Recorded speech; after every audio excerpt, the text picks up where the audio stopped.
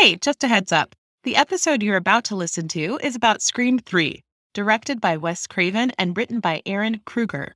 It includes references to sexual violence, and our hosts have ranked this movie as spooky. Well, it's not really that spooky. If you'd like to learn more, please visit our website, progressivelyhorrified.transistor.fm, for show notes, relevant links, and transcripts of each episode.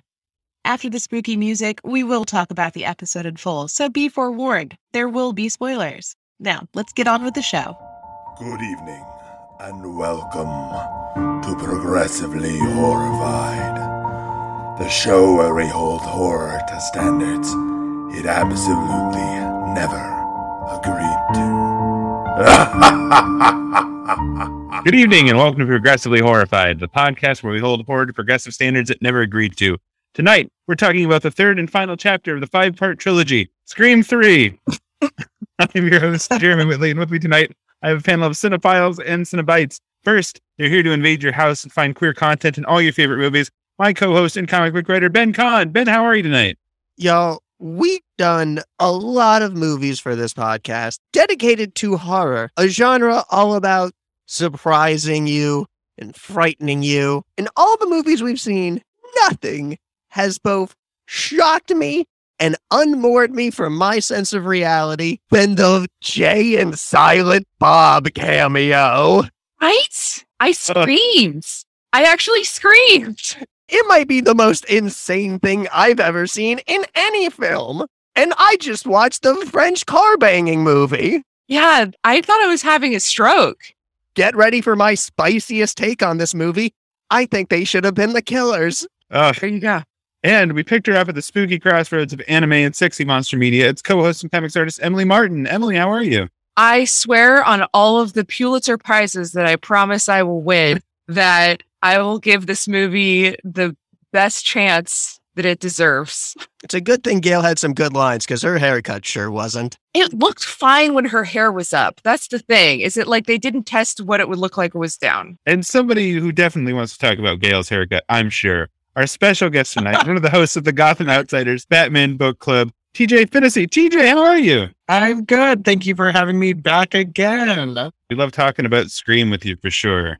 I'm so happy you're here, TJ. Yes. But yes, her haircut. Like I said, I didn't rewatch this immediately before recording, so I did not have the visual of her haircut until you mentioned it.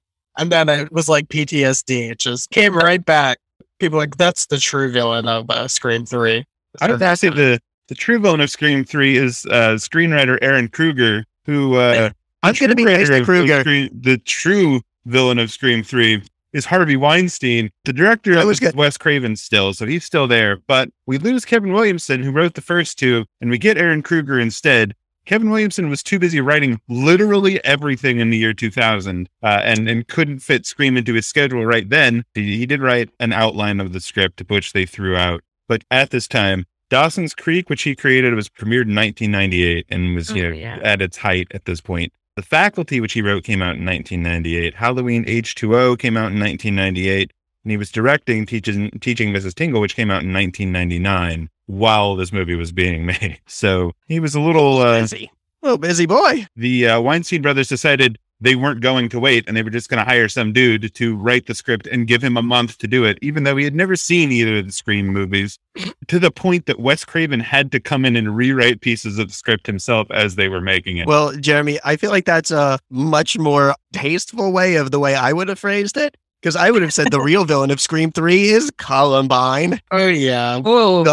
The horrible real-world tragedy that forced them to fucking rewrite the whole movie like a month before production was supposed to start and tone down all the violence to a really distractible degree.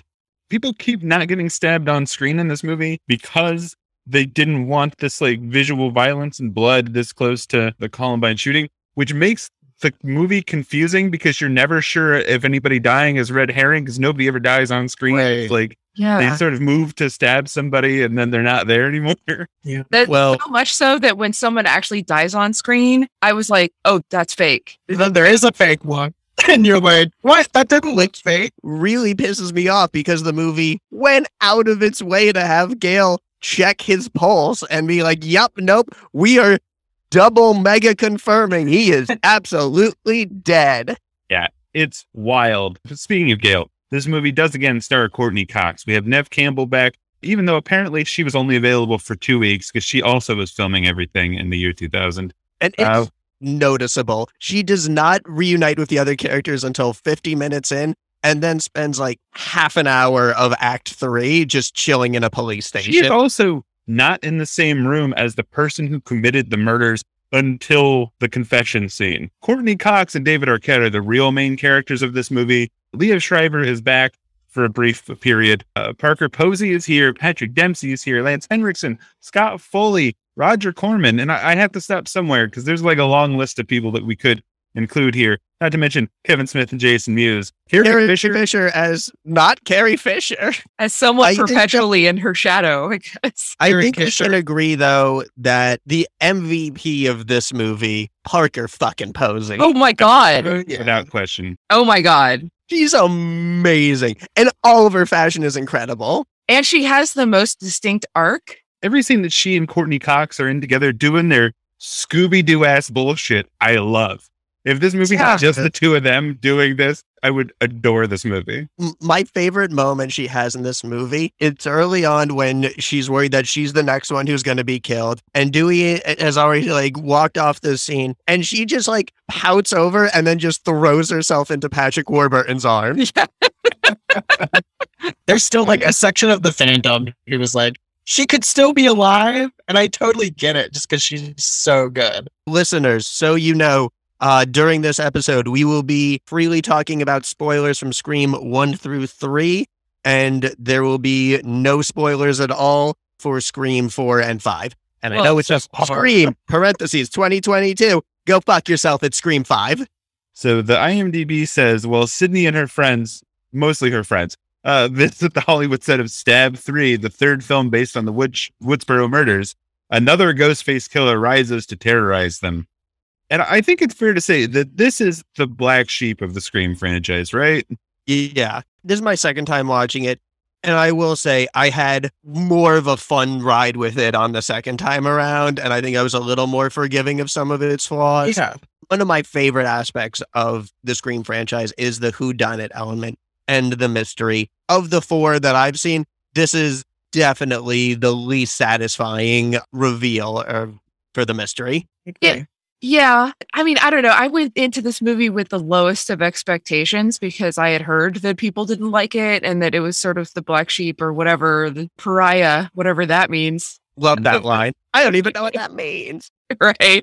But I actually really enjoyed it. Yeah, I think this movie has a lot of the best like metatextual satire stuff in it. But also, this movie has a real cabin in the woods problem of like setting up these jokes about things and then also just being that at the same time. Yeah, R.I.P. Tyson. Yeah, they play it out and like they make some great gags about stuff that happens in the movie. The fact that Jenny McCarthy's character is complaining about her character dying in the second scene she's in during the second scene that Jenny McCarthy's in where she dies is hilarious to me. Like that bit. Yeah, from that bit is great. Like super villain puns. I love the moment where Milton tells you, says, I'll give you final cut. And then he says, I already have it. And then cuts his throat. It's a great line, which is then immediately ruined because there is a distractingly lack of blood from getting your throat slit. I mean, it takes a bit, but it's not like the horror movie It's a Scream movie. I want blood. Yeah.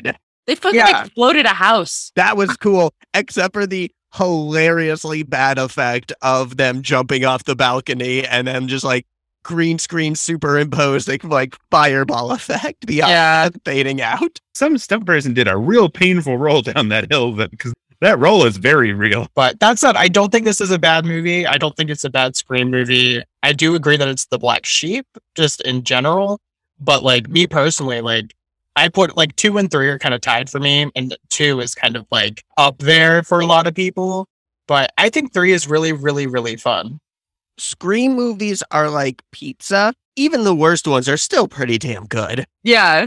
Yes. Like I will take the worst Scream movie over so many of like the good films of other franchises. There are things in 2 that I don't love, but there's sort of intentional things.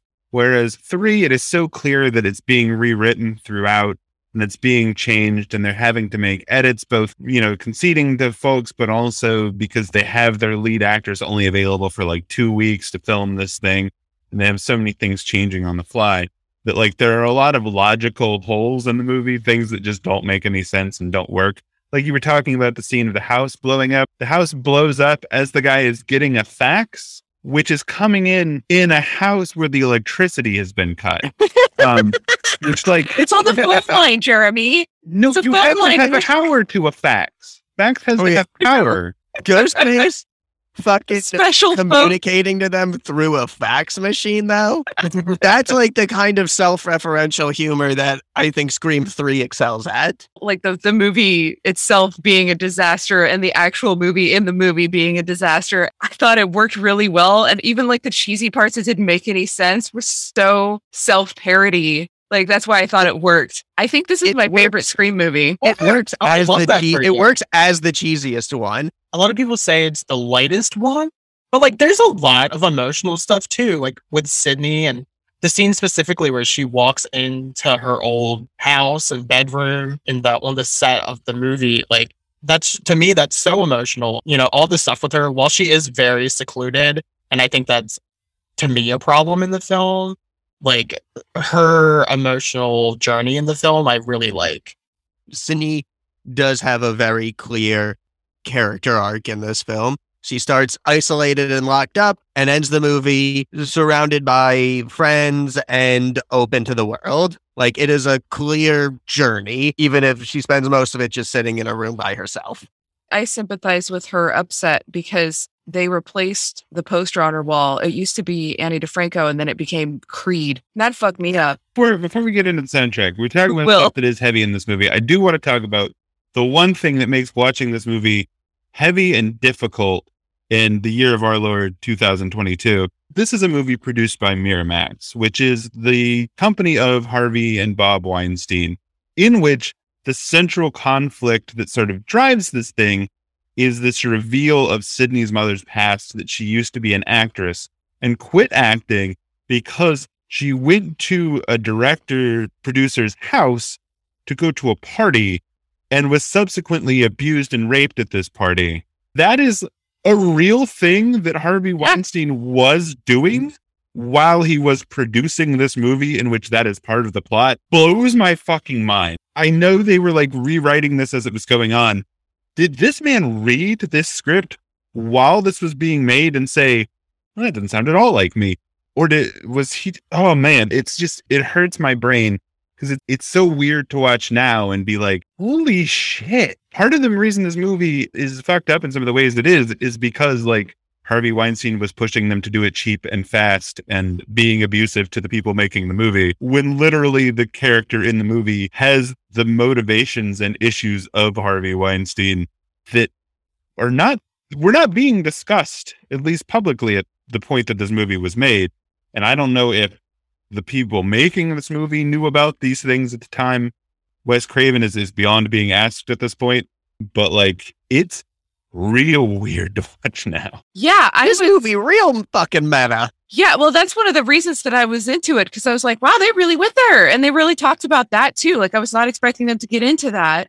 I didn't even make the connection of Miramax and Weinstein. I mean, I knew that he was involved at some point, but the Miramax thing just didn't click. So that fact and like that whole context is now a kind of even better. Carrie Fisher has a line where Carrie Fisher claims that Carrie Fisher only got the role of Princess Leia because Carrie Fisher, slept with George Lucas. Yeah. I don't know what the fuck to make of that joke. Yeah. She made that joke a lot. Since we're talking about the rewrites and the Weinsteins in general, I want to bring back up Kevin Williamson. I don't know if I mentioned this last time we recorded, but back in October, I got to chat with Kevin Williamson for an hour via Zoom. It was pretty cool. I had some questions. I asked him about how gay Billy and Stu were supposed to be, some Scream 4 questions. Someone else there asked him about Scream 3, and I'm sure this is something he's talked about elsewhere too, but he did mention the difficulty with, I think it was Harvey Weinstein specifically. There was some butting of heads there. I don't know more than that, but he said he did write like a 20-page like outline, like a draft of what he wanted Scream 3 to be, and they passed on it. Kevin, his draft ended up basically turning into Scream 4. The one thing that was different that I think is great is he said that the killer reveal of Scream 3 would have been like Sydney in a room and all these people are dead, all the victims, and just when she thinks she's got the killer, all of the dead victims get up and that you find out they're all in on it and we're all the killer. And apparently he took that idea and kind of turned it into the show The Following with Kevin Bacon, which he wrote. Yeah, so Scream 3 originally turned into that. Like that. I really like the idea of that as a twist, but then you start thinking about it, it's like, wait, so nobody died? So this was all just a really epic prank? Yeah, well, there's a point where I felt like the group of actors that were at the birthday party were all in on it because everybody was just so casual about everything. I really think Emily Mortimer should have been the killer. Well, apparently in one of the original drafts and up until they were filming the end of this movie, Emily Mortimer was supposed to be the second killer. No, I don't want Emily Mortimer as the sidekick to fucking Roman's secret brother stuff. I want her as the main killer and being like, I am you, Sydney. I just think Emily Mortimer would have been creepy and awesome. Oh, yeah. I mean, like that would have made sense. And, they telegraphed it hard, but they telegraphed everybody super hard. I agree with you, Ben. I think the Sydney actress would have made a much better killer. If they leaned into the Me Too aspects of the film, I feel like they could have made her stand on her own as a killer at the end. We feel bad for her already. Like, I would have been like, yeah, kill them all, girl, get them. Yeah, I feel like they started with this, we have to change people's understanding of the backstory, and then that informed their decision rather than trying to come up with, an interesting motivation for the killer. They started with this rule, and I just wonder if it boxed them in a little bit. The number of people who were supposed to be something at some point in this movie is pretty wild, because at one point, Téa Leoni was going to be playing the Parker Posey character. David Boreanaz was going to be playing Detective Kincaid. Wes Craven was supposed to be John Milton at one point. They went all over the place. Everybody and anybody who was anybody in like early 2000s was supposed to be in this. At one point, they had cast both Paul Walker and James Van Der Beek at different points as Tom, both of which I think would have been fantastic for that. Either of those would have been better. Paul Walker or James Van Der Beek definitely would have been more memorable. Yeah. I mean, it would have been like more of a cameo thing, but... Yeah. So many people that could have been in this movie. So let's talk a little bit about what actually happens in this movie. Or I guess should we briefly talk about what almost happened before Columbine forced them to rewrite everything, which, again, TJ, please correct me if I've gotten this wrong. I'm mostly getting this off of the Wikipedia part of the Scream 3 page. The original plot was that Matthew Lillard Stu had survived and was directing teenage ghost faces to kill in his name. And then they're like, ooh, maybe we shouldn't have teenage killers right after Columbine. Yeah, I think Matthew Lillard is the first one that came out and said that like a few years back. But I can't remember whose idea that was, like if that was Kevin Williamson. For some reason, I'm thinking it wasn't Kevin Williamson because he seems very much like Let's Leave Stu in the past. So I don't know who that came from, but yeah, like that was totally a thing that was supposed to happen at some point. So we open in Los Angeles with Cotton Weary. Liev Schreiber, now a successful TV talk show host. He's filmed a cameo in Stab 3, but he is in LA traffic on the phone with his agent. He gets a call from somebody who doesn't identify themselves, who's talking with a woman's voice who's pretending to be a fan of his because, they just recognize his voice. And it is revealed that it is another Ghostface killer who says, he is at Cotton's house and watching his girlfriend, a character to whom we have never been introduced, from the shower, which is a thing they will talk about in the movie, which they literally do at the beginning of this movie. She enters from the shower and proceeds to, have a killer coming after her. This is also where it is introduced that our killer in this one has not his usual voice machine, but a voice machine that can copy anybody's voice and make it work so you can sound like anybody, which is hard. I have thoughts about sci-fi. Magical. I have thoughts about the voice changer. It's now practically a superpower, being able to imitate just anybody's, including just dead people. People that are dead, that died before cell phones were invented. You can get their voice from apparently the no lines they had in Amazon Aliens or whatever the fuck those movies were. Yeah, he started with it when he was doing it with Cotton's voice, which is like very attainable. He's, you know, on TV. I was like, oh, maybe he's remixed it somehow. He's using something where he can filter it through some kind of software. But then when he speaks to Sydney as her mom at one point in this movie, who has been dead since before the first movie, I was like, nope, I'm out on this one. I'm out on this idea is working. It doesn't make any sense. The movie has to be taken as a more campy version of itself, just because I think the voice changer is one area that just stretches the disbelief past where the tone of 1 and 2 could have taken you. She discovers it and starts talking in different people's voices using it, one of whom is the actual killer. I don't know why he's been disguising his voice to sound like himself, but he has his own voice in the thing. That does bring up one point from a little later in the movie with Sarah's death, where she is getting called from, quote, on the quotes, Roman, who is actually Ghostface, and she's talking Roman, and then it turns into Ghostface. Do you think Roman was talking in his regular voice and then switched to Ghostface, or did he still use his own voice on the voice changer to talk through? Was it just like double Roman voice? I bet you double. On top of that, he's in the next room over, already in a costume hanging on the rack, talking to her, and she doesn't hear that there's somebody in the next room over talking to her.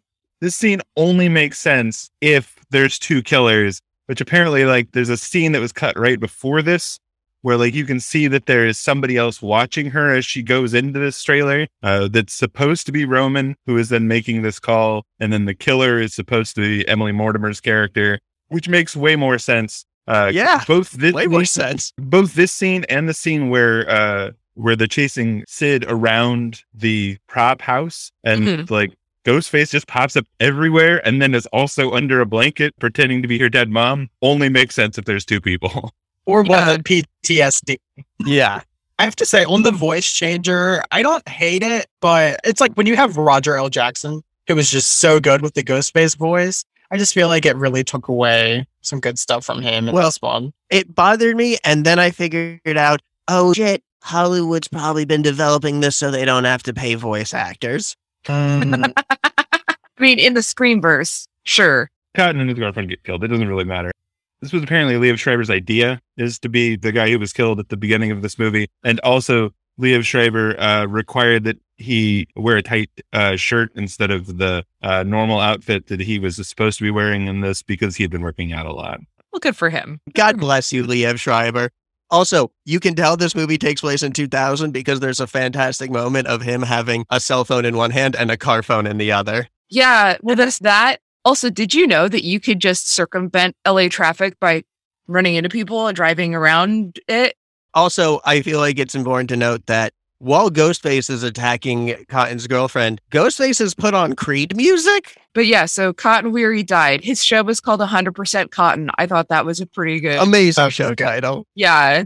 Were you guys sad for Cotton, or were you like, all right, see ya? I was a little sad, but I was like, you know, this is a good send-off for Cotton. Kind of what I expect from supporting characters who survived their first one. Like the way like Randy made it through the first one and then bit it in the second. I'm kind of like, yeah, this makes sense. You survived the last one. You're returning. That's already big danger. And look, if you're in the opening scene, like, ooh, it's Scream. Like you famously did Drew Barrymore in the first one. Like, time for your juicy big star kill in your opening scene. Yeah. After he Mr. Magoo's his way through number 2 and just like seems to be guilty of all the crimes throughout the movie until at the end he's like, no, I just wanted to talk to Diane Sawyer.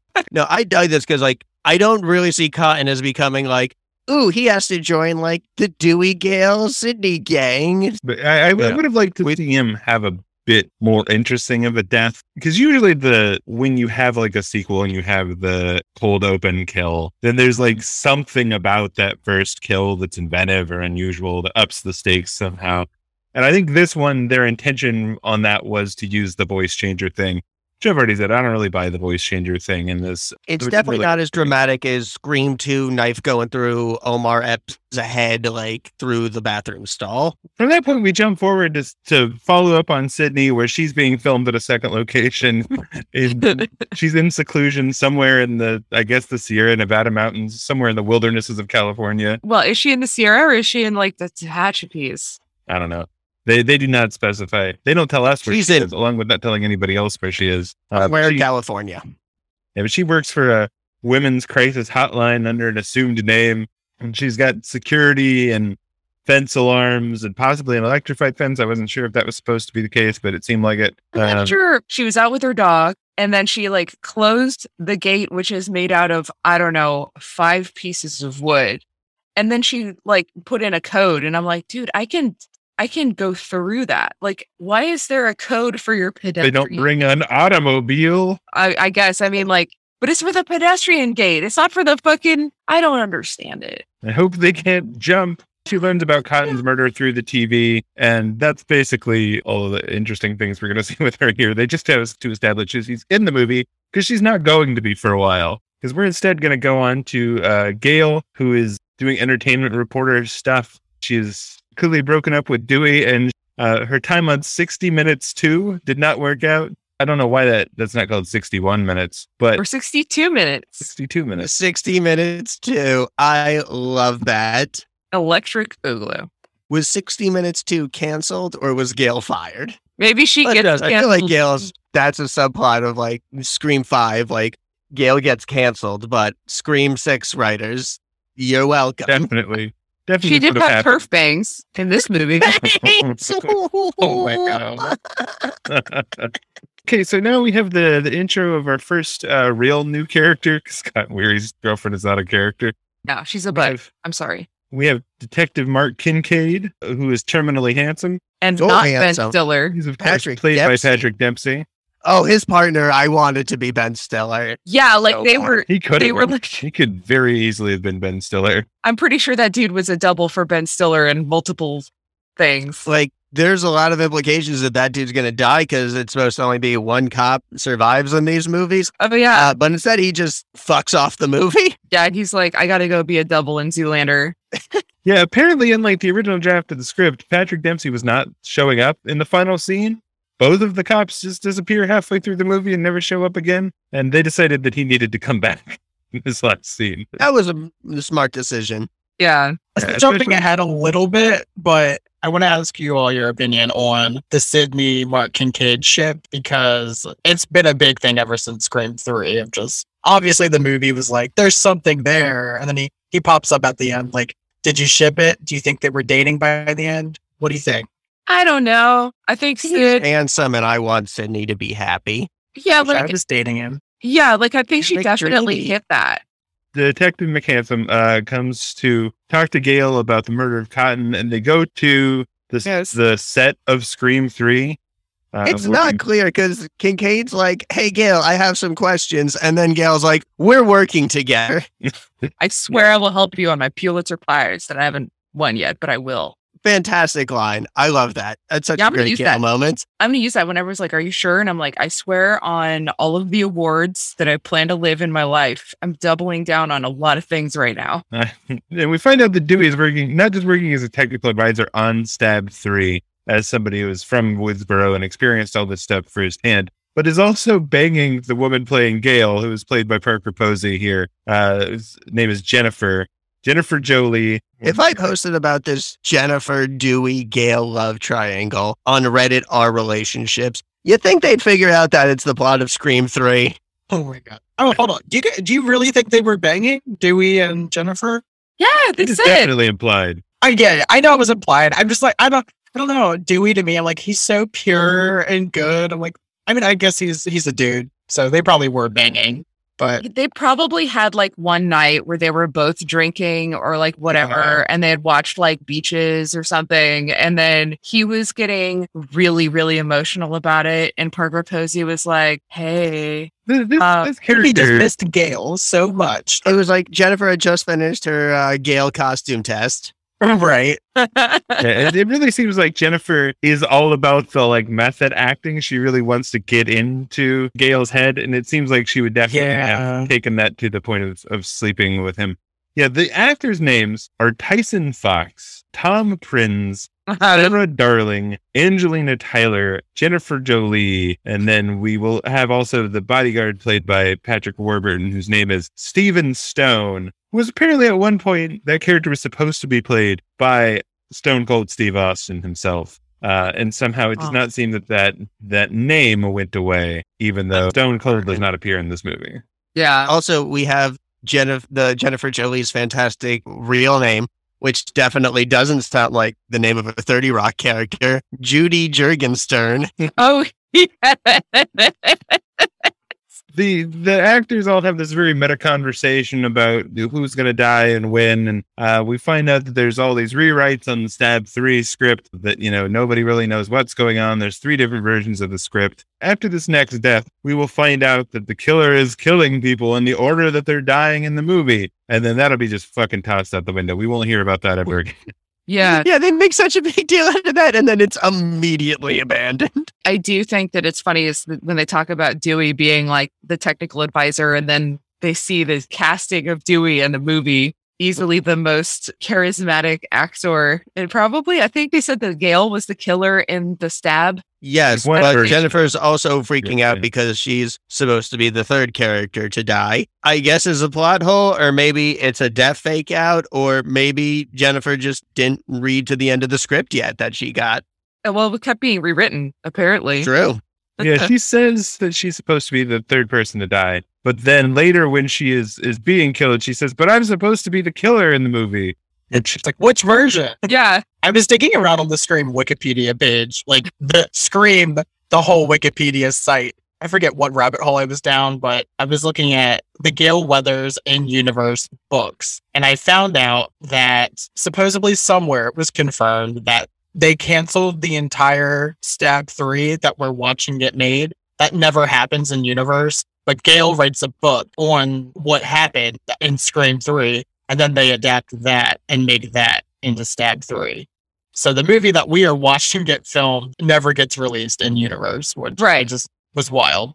Yeah, I mean, we'll see Dewey's actor talking about that later, just before he bites it. He's ripping up the script and talking about how it's never getting made. The whole thing's been canceled. So you're telling me that the in-universe version of Stab 3 is even more goddamn meta than Scream 3. Oh yeah, that's what I got from it. So you're telling me that's a movie within a movie within a movie? Yes. Now, do Jay and Silent Bob show up in that, though? Again, if it is the reveal, if fucking like Ghostface masks come off and it's fucking Carrie Fisher and then Jay and Silent Bob show up with bloody knives, how amazing would that have been? I mean, might as well have been. At this Exactly. point. Maybe in Stab 3, it's Blunt Man and Chronic that show up. Like, I would have lost my... How amazing... You would... Let's be honest. If Carrie Fisher had been revealed to have been Ghostface, we wouldn't have even given a fuck about, like, the motivation. We would have just been so happy to see Carrie Fisher be a crazy killer for the next, like, last 15 minutes of the movie. She would have eaten that up. Yeah. I loved it. Apparently, at one point, that part was also offered to a couple of other people, including Jamie Lee Curtis, who, for obvious reasons, was their original choice for that part. Yeah. Interestingly, though, was still the Star Wars joke. Really? No. I couldn't tell if you were serious. Glenn, I don't know, Ben. You're really good at like leading me on. It's pretty great. I'm sorry. No, it's okay. This is good dynamic. This is good comedy. Yeah, it was their second choice. Yeah. They're like, well, we were going to make this Princess Leia joke, and we thought, I don't know, maybe Jamie Lee Curtis would do it. But then she said no, so we're like, well, what if we got actual Princess Leia? So we went with that instead. I mean, stranger things have happened. Okay, so let's move from this interesting scene into this not interesting scene, which is Sydney having a nightmare about her dead mother, because Sydney knows what's going on in the rest of the plot somehow. That this is all about her mom. She imagines that a ghost face breaks into her house and tries to kill her, and none of that actually happens. It's and then we go back practically to the film. Sydney Prescott B-roll footage. It just exists to be like, yep, Sydney's still in the movie. We don't have much of her, but we're going to try to piece it out for you. That's the weird thing is that never before has Scream gotten into like dream sequences and that kind of thing. Ben, do you want to tell your theory and I'll tell my theory? Well, I don't have a theory. I just have why the dream sequence is a major failing of this movie. Yes. Because it comes immediately after the Jay and Silent Bob cameo. So it's trying to shock us with the dead mom. And I'm like, no, movie. I'm still thinking about Jay and Silent Bob. Yeah. I'm going to need at least 10 minutes before I can take in any other detail about this movie. You just showed me Jay and Silent Bob. You think you're fucking shocking me with Dead Mom? Fuck no. I didn't know to expect the Miramax cinematic universe at this point. I'm still trying to process the Jay and Silent Bob, but this whole thing with the mom and the dream sequences is they had already established that this was a movie and this is in Hollywood and blah, blah. So I had this idea, and maybe this was in one of the original scripts or one of the original ideas, that they were going for this whole thing where everybody was, or at least multiple people were in on it. And it was a bunch of killers who were trying to create a meta movie around Sid on purpose. And so there were people, because there are special effects people, they even show and introduce the special effects guy that are all about like makeup and monster masks and things. So like if this movie has established that we can have a magical voice changing thing, then of course the makeup is good enough that they can have Dead Mom walking around and it's actually like her and not an actual dream sequence. So that's what I thought. I thought it was like a whole production. That would have been way too well thought out. Yeah, heavily made up Emily Mortimer would have been great. Yeah, like I know. Emily Mortimer or anybody, like just hired, you know? As much of the whole movie is movie within movie, I almost kind of wish they'd leaned even harder on it. Yep. Meanwhile, Sarah, who is the ditzy blonde character who is, supposed to die second, is called to the trailer by the director to go over some lines and some scenes. She has some questions. She's upset that her character dies in the second scene she's in. As I said, this is the second scene that character is in. There's a call on the office phone, which she answers, and at first it seems to be the director, and then it turns out that it's a Ghostface, and then she tries to hide in the trailer, and then Ghostface is already in one of the Ghostface costumes in the trailer and chases her down and kills her. This movie established is very ridiculous if you stop and think about it, knowing who the killer is. He was clearly calling her on his cell phone from inside the Ghostface costume. No, he had to clone his own cell phone. Yeah. I mean, I guess so weird. But he thought ahead. He had metal detectors and bulletproof vests. That's where his budget went. But the other thing that I think is important about the scene is the script notes that Sarah has. She's basically pointing out all these plot holes, much like the original film. Like in the original film, when they talk about like, okay, this big-breasted woman goes upstairs instead of downstairs, which I think someone ran upstairs instead of downstairs in this movie as well. Sydney does. In the fake house, she runs upstairs to get away from Ghostface. Yeah. In her defense, she knew the layout of her room and knew she could hide with the door up against the door. Yeah. And then she saw the Creed poster and she didn't know what the fuck was going on. Yeah, well then she's like, this is a bad dream. This is not my beautiful house. She got Creed and then she was like, PTSD. BTS Creed. Look, I'm not trying to make light of PTSD. I know the damage the band Creed has done, and it's no joke. Sarah is talking to Roman, not Roman. She is also complaining in that scene about how she enters from the bathroom and is naked for no reason, which is true of the girlfriend in the first scene in this movie. She also complains about being a 35-year-old playing a 21-year-old, even though Jenny McCarthy was 27. Yeah. That joke's just all over the place. Right there. Well, and it's weird because I remember people like the audience for Scream, the teens that were watching Scream were like, oh, all these 35-year-olds playing us, blah. But now, like, looking at it as a 39-year-old, I'm like, yes, absolutely do not cast anybody underage, because as established by this film, and one of the plot points in it is that Hollywood is predatory as fuck. I mean, it's still predatory against 35-year-olds, so there's that. But anyway, I just thought that was interesting how those concerns have flipped. Yeah. So we jump forward, as frequently happens in this movie, and Dale, Dewey and Gale are meeting for breakfast. Dale, weird ship name.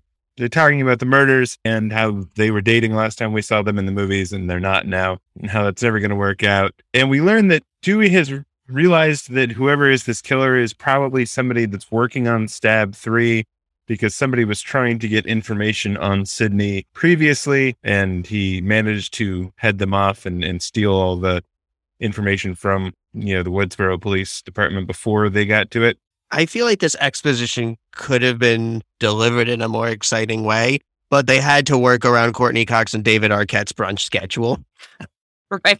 This scene, I feel like, flies in the face of Dewey's characterization in the rest of the movie, which is he's extremely competent in this scene, and the rest of the movie, he is fucking Dudley Do-Right levels of just goofy. He is so dumb in this movie. Like, I feel like there's a little bit of a consistency of his cup, because he actually is Well, The Physical level of slapstick, competency. the new goofier tone just lends itself to like a new level of slapstick for Dewey. Like the Yeah. scene where he takes the knife handle to the face and then just tumbles down the stairs. that was Yeah. fucking amazing. That was like hilarious. That's why I was like, okay, movie, you're okay. You know, Yeah, like that's Scream 3 at its best. Like when it's being the right levels of just a goofier take on Scream. yeah, there were levels that it was basically Scary Movie. Like it was such a self-parody. You know it's a less intense and less gory Scream because the worst that happens to Dewey in this movie is that he gets like punched in the mouth That's and right. like Yeah. lightly slashed. That's it. For Yeah. Dewey, that's a fucking walk in the park in this franchise. Yeah, he didn't get almost killed again. Which They his throw it list straight. is basically gone in this one. It's still there. It's there a little bit. It but is not on the extreme levels that we noted in Scream 2. He's got a whole hitch in his giddy up in Scream 2. this movie's got enough shit going on to distract you. It doesn't need David Arquette's crazy ass limp acting like on top of it. Yeah, they're like too campy, too much camp. But the bodyguard does call him Dewdrop, which I think is fucking adorable. His last words before dying is just like tragically looking at into Dewey's eyes, just going dewdrop, and then he just drops dead. I didn't even hear that. I was so distracted. This is where he introduced the bodyguard, Stephen Stone, played by the amazing Not the Patrick Pokemon champion. Warburton. No, not the Pokemon champion, not the World Wrestling Federation champion, but a different Stephen Stone, who everything is delivered as Patrick Warburton is known to do. He's basically the Tick, but as a douchebag. So just imagine what that is, knowing Patrick Warburton. And there you go. You nailed it. Good job. Yep. You did it, listener. He did say Get something the really character. fucked up about. So Really fucked up. district- Oh, so this movie is pretty big on like rules, I think, in terms of like when people die. And I think it's especially with Angelina, Sydney's actor, and Stephen Stone, in that he makes fun of Dewey for not having been able to save his sister in the first Scream, and then immediately gets died. Like even Ghostface was like, "Whoa, dude, not cool." Planning on killing you, but that was real fucking douchey. Like Ghostface attacks him immediately after. Yeah, Ghostface almost attacks him on Dewey's behalf. yeah. Just like fucking Roman being in there and being like, "Oh shit, that was fucked up. All right, gotta accelerate this." I could just so easy be in Roman being like, Jesus, I know I'm a killer, but I'm not an asshole. I mean, he is an asshole, but He is an asshole. yeah, because he fucking mows right over Sarah when she's like, this is really misogynist, and he's like, okay, let's review the lines. Can you review the At lines? first you're like, it's Ghostface. But no, it's just him being is a him. misogynist. Yeah, Yeah, it is him as Ghostface as him. That scene. as meta as the rest of the movie. Yeah. At this point, Ghostface is leaving pictures of young Maureen Prescott at all the kills. It's not about killing people in the order that they die in the movie anymore. It's now about pictures of Maureen Prescott. Yes, the order that they are killed in the film will never be brought up ever again. And Ghostface calls Sydney on her I'm home sorry, did we? phone somehow. I don't think we ever get a follow-up on exactly how he figured this stuff out. And I don't think that we learn how the actual character that turns out to be the killer would have gotten this information. It just does. And so she decides to come to Hollywood and join in on the fun. She's going to come be part of this movie instead of being part of her own independent movie about a woman that lives in the country and does trauma support. The swelling music that plays when Sydney reunites with the characters. Oh, that is some crazy level, just emotional schmaltz. There's a lot of orchestration in this movie for how campy this movie is, because that comes back, the very dramatic music is there. And then we also get the return of Dewey's theme, his cowboy theme pops back up later on. They have everything from the Western trumpets to the sounds of spurs and stuff in the music. He's the heroic lawman. Yeah, Stephen Stone is extra douchey and makes fun of Dewey for letting his sister get killed, and then is immediately stabbed and falls dead in front of everybody else. They're freaking out when the power goes out, and then the thing starts coming in through the fax.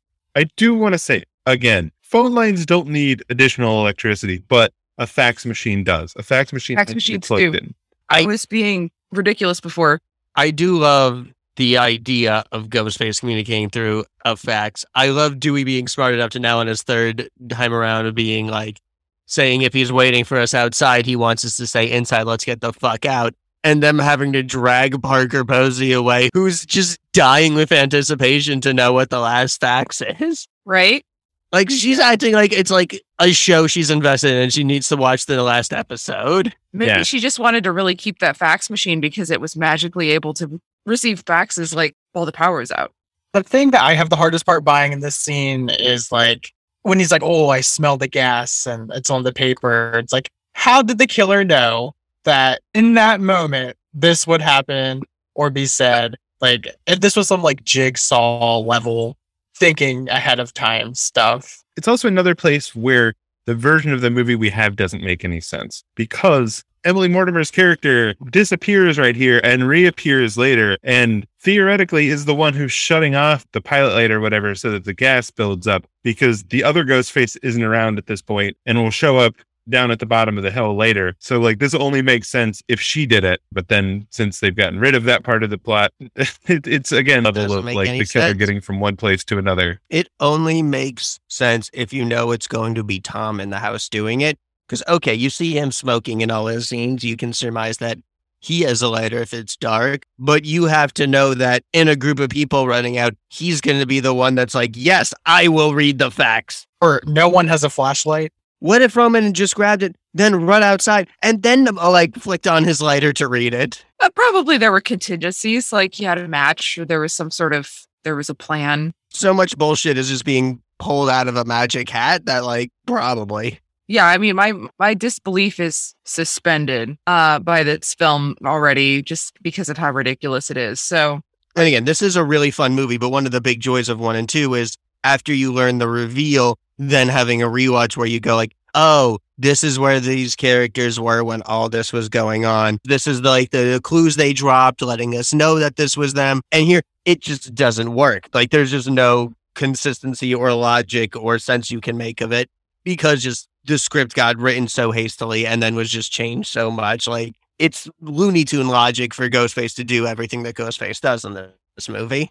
Yeah, as we talked about, part of what we love about Ghostface, especially in the first 2 movies, is that he is not supernatural. He is a human who can be stabbed and knocked over and beat up, and is frequently beat up. And that all the stuff he does that seems supernatural in the movies can be explained by the existence of multiple killers that have staged this. Which, yeah, doesn't make any sense in this movie, because they don't have multiple killers in this movie, because they've halfway taken out that plot line. At this point, it's maybe my favorite Ghostface escape too, because like they all end up at the bottom of the hill except for Emily Mortimer's character, and then Ghostface shows up and tries to kill Gale, and Dewey shows up and shoots Ghostface. Ghostface rolls under the van and disappears. Yeah, Ghostface leaves behind a note, and just I assume that there's like a stump of wood underneath there, because he just ninja'd his way out of there, straight up disappeared. So, like, this movie should have gone so much harder with this Ghostface being some kind of unstoppable, supernatural seeming thing. And then once we learn it's Roman, the director who was in charge of this film, we then get reveals on like the movie special effects trickery that went into this supposedly impossible things Ghostface was doing during the film. Yeah. And I don't feel like the movie ever really does that. Yeah, that's why I was banking on that being the reveal, is that this was a production, but that we never really touch on that. Yeah, the idea is there. It's just not filled out, unfortunately. Yeah, it's like, as meta as this movie is, I wish it had gone even harder. Well, it's indecisive about how much it wants to be meta at times. Those are the main failing points of the film. That's something that other Scream movies have dealt with, but the stuff that's there is ridiculous enough that it just leaves me to forgive the other weak points, just because it's set up to be an imperfect movie that is a disaster in filming that makes no sense. Yeah, like that's the movie at its best. Like when it's being campy and cheesy is when it's good. When Act 3 is in this horror movie, like Maven producers, literal horror movie mansion, like that's good. Yeah. And why is this a horror movie ending? Because you're in a literal house of the horror movie, dude. They're like, Harvey Weinstein, can we borrow your house? Yeah. Shoot this finale. That's not his house, is it? I don't think so. Okay, because I'm sure I've seen that shit on Zillow Gone Wild. Oh God, Ben, I have to steal a Parker Posey moment from you. In this scene when Gale punches her and she's like, "My lawyer liked that." That's one of my favorite lines. Amazing. Every line delivery Parker Posey has is incredible. She is at an 11 this whole film. I love her in Scream 3. I love that this continues a trend where Gale gets punched in each movie. She gets punched in the first movie. She gets punched in the second movie. And then Gale punches fake Gale in this movie. Like, yeah. And someone mentioned this being like a Gale Dewey film with them as the protagonists. Like, take with that in mind, like Gale getting the Sidney moment of punching Gale in the face is like, I don't know. It just makes so much sense in this scenario. I do love it. It's so meta. I love the interplay between the two of them that kind of starts here and will follow the two Gales throughout the rest of the movie, of like Gale being like, no, we have to do this. And Parker Posey going, well, my Gale would do this. Their dynamic. That was good. Incredible. Like, I could not get enough of the Jennifer Gale duo. Yeah, they're the best part for like easily. So we have Kincaid demanding to know where Sidney is, and then Sidney just showing up out of the blue. I think the only time Sidney will leave the police station for the rest of the movie is she goes to the set and stumbles upon Martha Meeks, Randy's little sister. The cameo delivery system. Yeah. Was there to deliver a VHS of Randy telling them what to expect in the trilogy. Anybody can die, and the past is malleable. It's going to be changed in some way. Things are going to not be what we thought they were. But I was wondering, is he refers to Return of the Jedi and like the big reveal in the Return of the Jedi? What was the big reveal in the Return of the Jedi? Leia was Luke's sister. Okay, well, let's be real. When you think about the big twist reveal in the original trilogy of Star Wars, this just leads me to believe that Randy kind of sucks. I mean, I think the first two movies make that pretty clear. Yeah. This is maybe the ideal amount of Jamie Kennedy to have in a movie. Still can't get over how they're like, oh, she's Randy's sister. Can't you tell? No. That's fucked up. Yeah, they're not. This is my favorite Randy appearance. It blows my mind how much people online, like old school Scream fans, are like, Randy was me. Like, I love Randy. I'm like, no one cares about work on yourself then. Oh my God. Oh my God. Reflect on that. And every Randy character archetype going forward is 100% gayer, and I'm here for that. But I do want to say, during this whole explanation about the rules of the trilogy and how that works, they never say, oh yeah, and the third one is always like a real cheap cash grab with cameos in it. And that would have been perfect. God, nothing will ever top that level of accidental self-awareness like X-Men Apocalypse. Having a line where they walk out of Return of the Jedi and go like, the third one's always the worst one. It's like, really, X-Men Apocalypse, you want to do this? Martha Meeks is gone. We started putting together this stuff about Maureen Prescott because the publicity still they have done of Jennifer as Gale has the same background in it from the studio lot as one of the pictures that they're seeing of Maureen, and Gale and fake Gale, Jennifer, go to investigate. This is where they meet Carrie Fisher playing not Carrie Fisher, but a woman who was also trying out for the part of Princess Leia, who didn't sleep with George Lucas, so didn't get the part. Carrie Fisher is wry and brilliant as always, even if far too briefly. We get a lot of background about Maureen Prescott having had a different name that she went under as an actress, and she was actually in several small horror movies that were all under the same producer who is currently producing Stab 3, Milton. We've got ourselves the societal theme, y'all. Get ready for abuse in Hollywood in a movie. Meanwhile, Sidney is in the bathroom, the same bathroom that she was in Scream 1, weirdly, but on the Hollywood lot. Did they recreate the bathroom? Is this a real bathroom? Wait, is this a real working toilet, or did Sidney just poop in a prop toilet? Good question. Because that door leads nowhere. Maybe she just didn't care. Maybe she just wanted to shit on the set. Absolutely see Sydney Sydney's being been like, through a lot. She can shit wherever she wants. it's like, these people are making millions exploiting the most traumatic, horrific events of her life. Sydney is every justification of just being fuck everyone ever involved with this franchise. I really want more done, Sydney. But like, I love Sydney's reaction here because she sees the like telltale black boots under the door, and instead of like trying to peek under or trying to figure out what's going on, she full on kicks the door open, scares the shit out of poor Angelina who's in there. Grabbed a mask that she is, I guess, stealing from the set because now Stab 3 is not getting made. So she's never going to have another chance like this again. She wants some sort of memorabilia to have. It is clearly a reference to the fact that she's supposed to be the killer later on in this movie and, was getting ready to pop out at her, but that's, again, cut. So this is then just a scene of a very sad girl who stole but again, a like mask. the scene where she's connecting to Sydney and talking about what like being her, it's like there's something so creepy and unnerving about Angelina in this scene, and it's like fuck, like this is why she should have been the killer. Agreed. Yeah, it's a good scene. And I feel bad for her too. Like, she's creepy, but if you're like, okay, the movie's trying to make me think everyone could be the killer, I was like, all right, I'm here for you, Angelina. Yeah, and at this point, Sydney wanders into the set of her old house and is exploring the fake mocked-up version of her house where she now likes Creed instead of Indigo Girls or whatever it was in the first one. I think it was Indigo Girls because I kept thinking Annie DeFranco, but I don't think it was that level. That's a wild change. Indigo Girls to Creed. Still Fucking bonkers. Yeah, that's fucked up. That's That fucked is up. I'd be like, this is revisionist, and I'm gonna shit on this set as well. Yeah, so she gets attacked by Ghostface in her house, and at one point is running away and discovers that the entire house is not actually there. At one point, she almost falls off of the sound stage and then uses that to her advantage, hides, and lets the Ghostface run through the half-open door and then pulls him off, throws him on the lower floor. Ghostface is still getting the better of her until, she's screaming and doing everybody run in, and there's no sign of anybody there.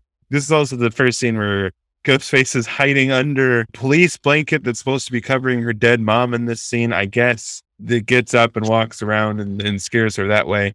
It doesn't make a lot of sense. Yes, No. Creed poster is maybe supposed to be foreshadowing because Roman Ghostface put Creed on while he killed Cotton and his girlfriend. Like, oh shit, we know Ghostface likes Creed. It's the Creed fandom. That's what gives Ghostface away. I am going to write an essay about this movie because of all this crazy shit.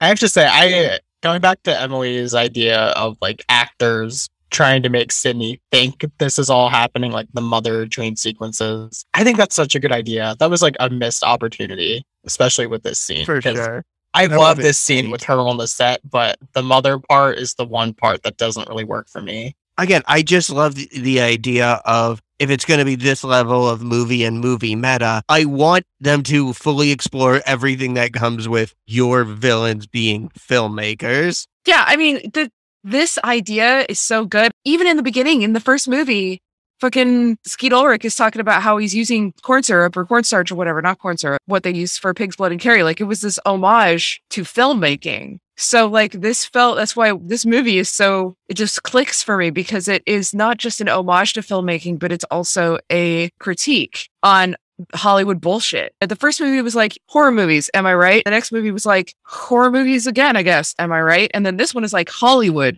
am I right? From second one, where they're like panning in over the Hollywood sign, and they're like, Hollywood, it's fucked up. And then they go as far to talk about the abuse that people deal with, and they talk about misogyny and all this kind of stuff. So you have like everything here to be a really great commentary. It's just not quite there. Yeah, Gail and Jennifer go to confront Milton. Milton admits about this stuff that went on with Maureen at his parties and puts the blame back on Maureen, says like, oh, nothing happened to her that she didn't invite. His excuse is literally, it was the 70s. We do get another wonderful Parker Mosey moment of her just like pulling out of her ass just like this whole theory of Milton being the killer. And then Gail gets the wonderful line, easy there, Geraldo. She goes, you're obsessed with her and you're obsessed with her daughter. I love, that's such a good one. obsessed with her daughter. Like, she is so intense. It's great. Parker Posey is the gift that just keeps on giving in this movie. She deserved to live. Yeah.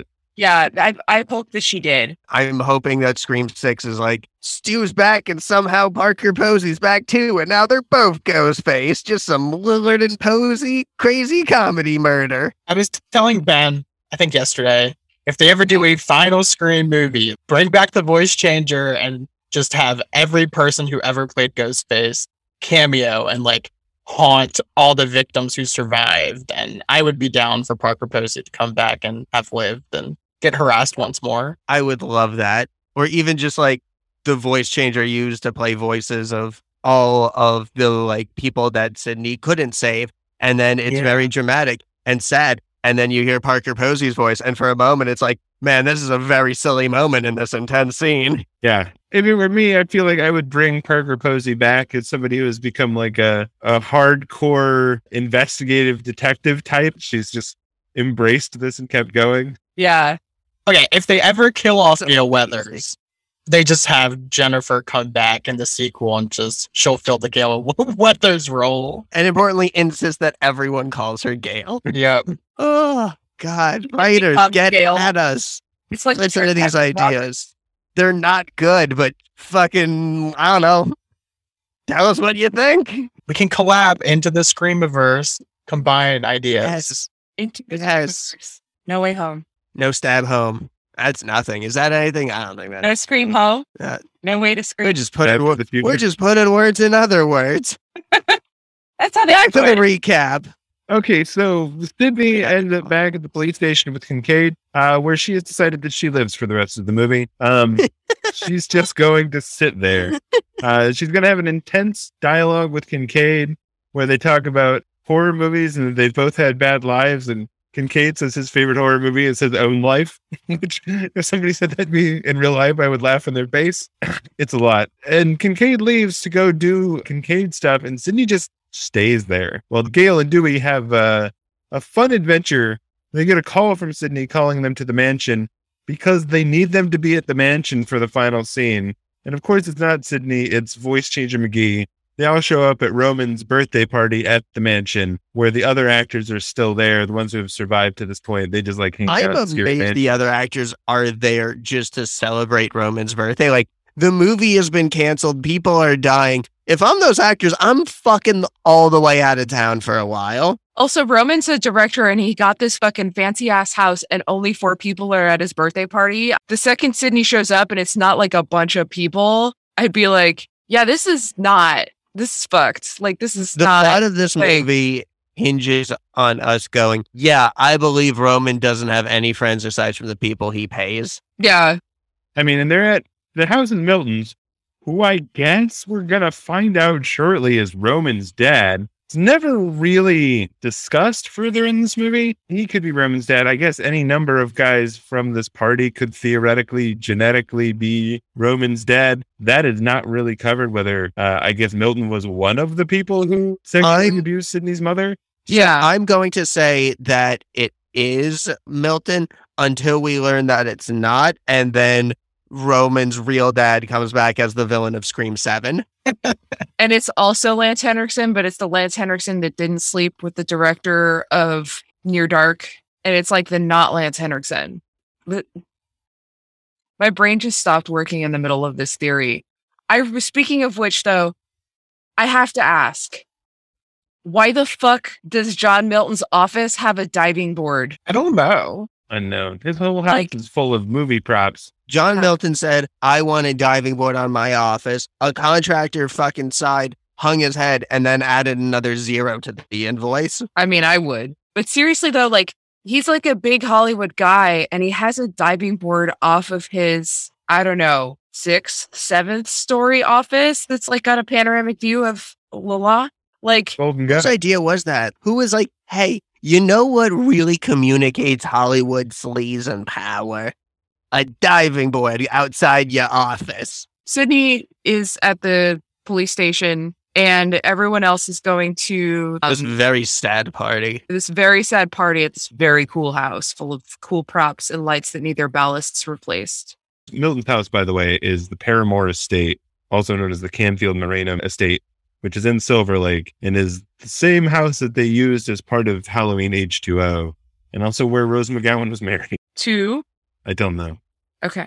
The version just says where Rose McGowan had her wedding. So yeah, it is a real place on the outside. Presumably the inside is not what's actually in the house. Dewey and Gale show up, and we start just having a series of Looney Tunes murders. Roman seems to die while walking around in the basement by himself. He will be found in a coffin very close to Jennifer hiding behind a curtain. Gale will check his pulse and say that he is dead, and then he will show back up as the killer later. Nobody needed to feel his pulse and say that he was dead in this scene. They could have just been like, and run away. The movie creates a hole for no reason. Yeah, run away. Like, scene is the same, and we're like, oh, he faked a knife and blood with movie magic. Easy peasy. But you can't just fake a no pulse. I don't think that was like a dummy. So that again, like, could she I would have been good with that, but I needed just one line explaining it, which there isn't. And it's like, why go out of your way to do this? And to me, it really hurts the whodunit because, there's always room for twists, like Billy Loomis being dead in the first, faking his death in the first one, and then coming out like that works. That fit his character. It still fit within the realm of what was possible based on what was presented to us. This felt like the movie explicitly telling us we are telling you from a truthful, unbiased source. There's objective confirmation he is dead. So when Roman is revealed as the killer, I don't feel like, whoa, I was tricked, or this movie did a good job with it. I don't feel like I was tricked. I feel like I was lied to. Yeah. And those are different feelings. Yeah, that's not the whodunit trick. That's the, you fucked up. Yeah, well, exactly. Like, what was the point of him faking his death? Like, he could have just disappeared, and then we'd be like, oh, where is he? It was just for the audience to trick us and lie to us. And it's like, it doesn't work then for me. I think it all could have worked if it's like, if there had been more of like everything Billy Loomis did, I'm going to do bigger and better. What he did with a fucking camcorder and allowance money, I'm going to do with fucking Hollywood equipment and budgets. Right. I forgot Billy also faked his death. So now I can't complain about it if Billy did it. Well, no, but again, it's like all we saw was Billy with a fake knife in him and blood everywhere, where he then takes the knife out, showing it's a prop, and explicitly is like, look how I made this prop. The movie explains why what we saw wasn't what we saw. Scream 3 does not explain why what we saw wasn't what we saw. And that makes all the difference in the world from a whodunit perspective. Yeah. And that's going to get even worse here because Gale and Jennifer run into Angelina. Angelina freaks out. She tells them that she banged Milton to get the part, or I guess banged Roman to get the part. No, she banged Milton. She banged Milton. Okay, yeah. She banged Milton, and Jennifer banged Roman. You revealed she had sex in the slasher movie, so y'all know what's got to happen next. But she gets killed in a way that looks super like it's not real and that she's not actually dead. And at this point, I had thought she was the killer anyway, so I was like, well, that's obviously like a setup. And reading back over stuff and finding out that was the plan at one point is for her to be one of the killers, I was like, oh, good. I'm not just stupid. They just did this poorly. Yeah. So it will turn out that this super fake looking death is in fact a death. Nobody finds her body. Nobody finds her decapitated corpse somewhere. So like, I don't know. They could throw a twist in a future movie that like she did fake her death and disappeared and, she can show back up. But there's nothing in the end of this movie that would imply that. She gets pulled like off camera. And then it cuts to a different angle where we're looking down the stairs and she gets pulled like off the bottom of the stairs. And she's looking up open-eyed and looking so much like she's pretending to be dead with like a shock face. Yeah. Yeah. So she's dead, I guess. The Ghostface attacks Dewey. Tyson tries to save him. Tyson gets stabbed and then gets the rug pulled out from under him and lands on his neck and then gets thrown out a window onto the pavement. Tyson landing on his neck is so brutal. Like, Tyson has the most brutal death. Like, we see him stabbed in the stomach. We see him land on his neck. We see him shoved through glass. We see him thrown off a balcony. Like, it's easily the most memorable and classic feeling Scream death. So he's the only character of color in this movie. Yeah, it's fucked up. Yeah, That's why I feel like it's gratuitous. it's a good horror movie death, but yeah, it's fucked up. Yeah, why hit? Yeah. Fuck. What the fuck, movie? Exactly. Not even fucking Roman gets killed like 5 times, and then he still gets back up until he is shot in the head, and we see the bullet go through and have like a fucking diagram of where the bullet goes in and comes out, and like they basically do the autopsy right there, and they're like, "Yep, dead." But What then you always got to do for a ghost face? This death of Tyson reminds me a lot of the first Jurassic World. There's like the one poor woman who's supposed to be minding the children, who for some reason has an incredibly graphic death. It's Lena Luthor from Supergirl, isn't it? And she just has like, so. And isn't it that like she's just a nice character who doesn't do anything wrong, and it's still just the most gratuitous death? Yeah, she's exasperated because she's assigned to take care of the kids, and that's not her job. She's supposed to be working. That makes and sense. It's just sort of running around trying to follow them the whole time, and then dies incredibly horribly. For the fatal flaw of not being accepting of workplace sexism. yeah, God. Maybe I shouldn't watch Jurassic World. I also haven't seen I've made it this far not having seen it. There's a really compelling shit in that film. Is it between Chris Pratt and a dinosaur? I was going to say, is it a dinosaur? Chris Pratt, Yeah, the blue dinosaur. Ooh. It's his blue Velociraptor love. Okay, I'll check it out. So Tyson is dead. Very dead. The most dead. Yeah, Ghostface chases Jennifer around, and she ends up on the wrong side of a one-way mirror. And this time, It's John Milton's like bedroom pervert mirror. She dies behind the pervert mirror. I don't mean to kink shame, but in the case of the Weinstein-esque figure, I'm going to go there. Oh yeah, no, that's like with all of the context that we have, that's fucked up as fuck. Like also because there's all these secret passages and stuff, so nobody really knows that that's going on. Assumedly. You know, that looks like it's tailor-made for some secret fucked up voyeur shit. Yeah, or like blackmailing people, which. But the 2 birds, 1 stone. right. So Sorry for that terrible jingle. no, it was good. Donna. I will always apologize for my singing. It's not good. I mean, listen. Just because things are not good doesn't mean that they're not great, Like Scream 3. Yeah. right? So in this moment, do you think Jennifer is killed by Ghostface, or does Dewey shoot her, or both? Still by Ghostface. I was really expecting there to be something about that, but she sort of falls through the mirror, and they don't really even bother to confirm that she's dead at this point. They just kind of leave her body there and continue on. Yeah, I just want to point out at this point with the mirrors that the whole glass situation from the previous movie, they've actually figured that out.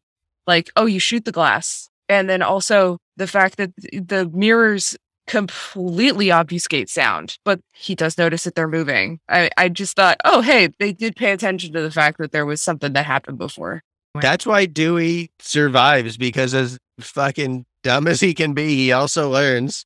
Dewey is the only character in this whole movie to be like, hey, how do I know you're not Ghostface using the voice changer? Prove it. Yeah, and then he's also actually doing some detective work. I mean, he's not fucking Sherlock Also- Holmes or whatever. Question, based on where in the house they find the Ghostface gear, do we think Roman was hiding out, just like getting dressed into the costume and then calling them up like as Sydney from like literally just a room away? Yeah. Or did he do it from like farther away and then just stash the gear there? Gear is also stashed in a way that it is not like stuck in a jacket pocket or something. It is like on display in this closet. It feels like he wants them to find it, but then they never really say anything about that. He tries to grab Gale. Gale fights back. They fall down the stairs. This is where Gale literally gets the Sydney scene of like waking up and the unconscious Ghostface is still in robe and mask, is like in her way, so she can't get past him without potentially waking him up. But they quickly undercut that scene. You know, the two of them are fighting again, and Dewey interrupts them, and Ghostface throws a knife up the stairs at him, and it flips through the air. And what is so doofy in this movie, but is also incredibly fun from a like characters throwing knives in this working out standpoint, the non-business end of the knife hits Dewey in the forehead, and he gets knocked unconscious and falls down the stairs. And then they are both tied up for Sydney to come find later. I do like we get this little game of Marcos Ebo where Gale is trying to be quiet and Ghostface is just like, I'm semi-passed out and I'm just going to wildly flail my knife whatever direction I hear sound. Oh my, I'm just imagining like baby Ghostface having a little night terror. So they're playing it less like he's unconscious and more like he has some sort of like Dungeons and Dragons temporary blindness effect on him. Confusion. Now, if Dewey had died, like if the knife, 50-50 chance that the knife was going to go in, would you have been mad if they killed Yeah, I would have been furious. Okay. I would have been fucking furious. If Dewey died in this movie, like, I feel like I go into every movie knowing, like, fuck, this could be the movie they take out Dewey or Gale. Like, but if this was the end, movie, like, if this was the end of the trilogy and there was no more. I think if they were going to kill Dewey, they would have to do it in a lot more fanfare. Like he would have needed to take himself out or like take the ghost space out with him or something like that. Like, that's. I think if it was really true to Dewey, he would have gotten hit with the knife the way he did and then broken his neck falling down the stairs after.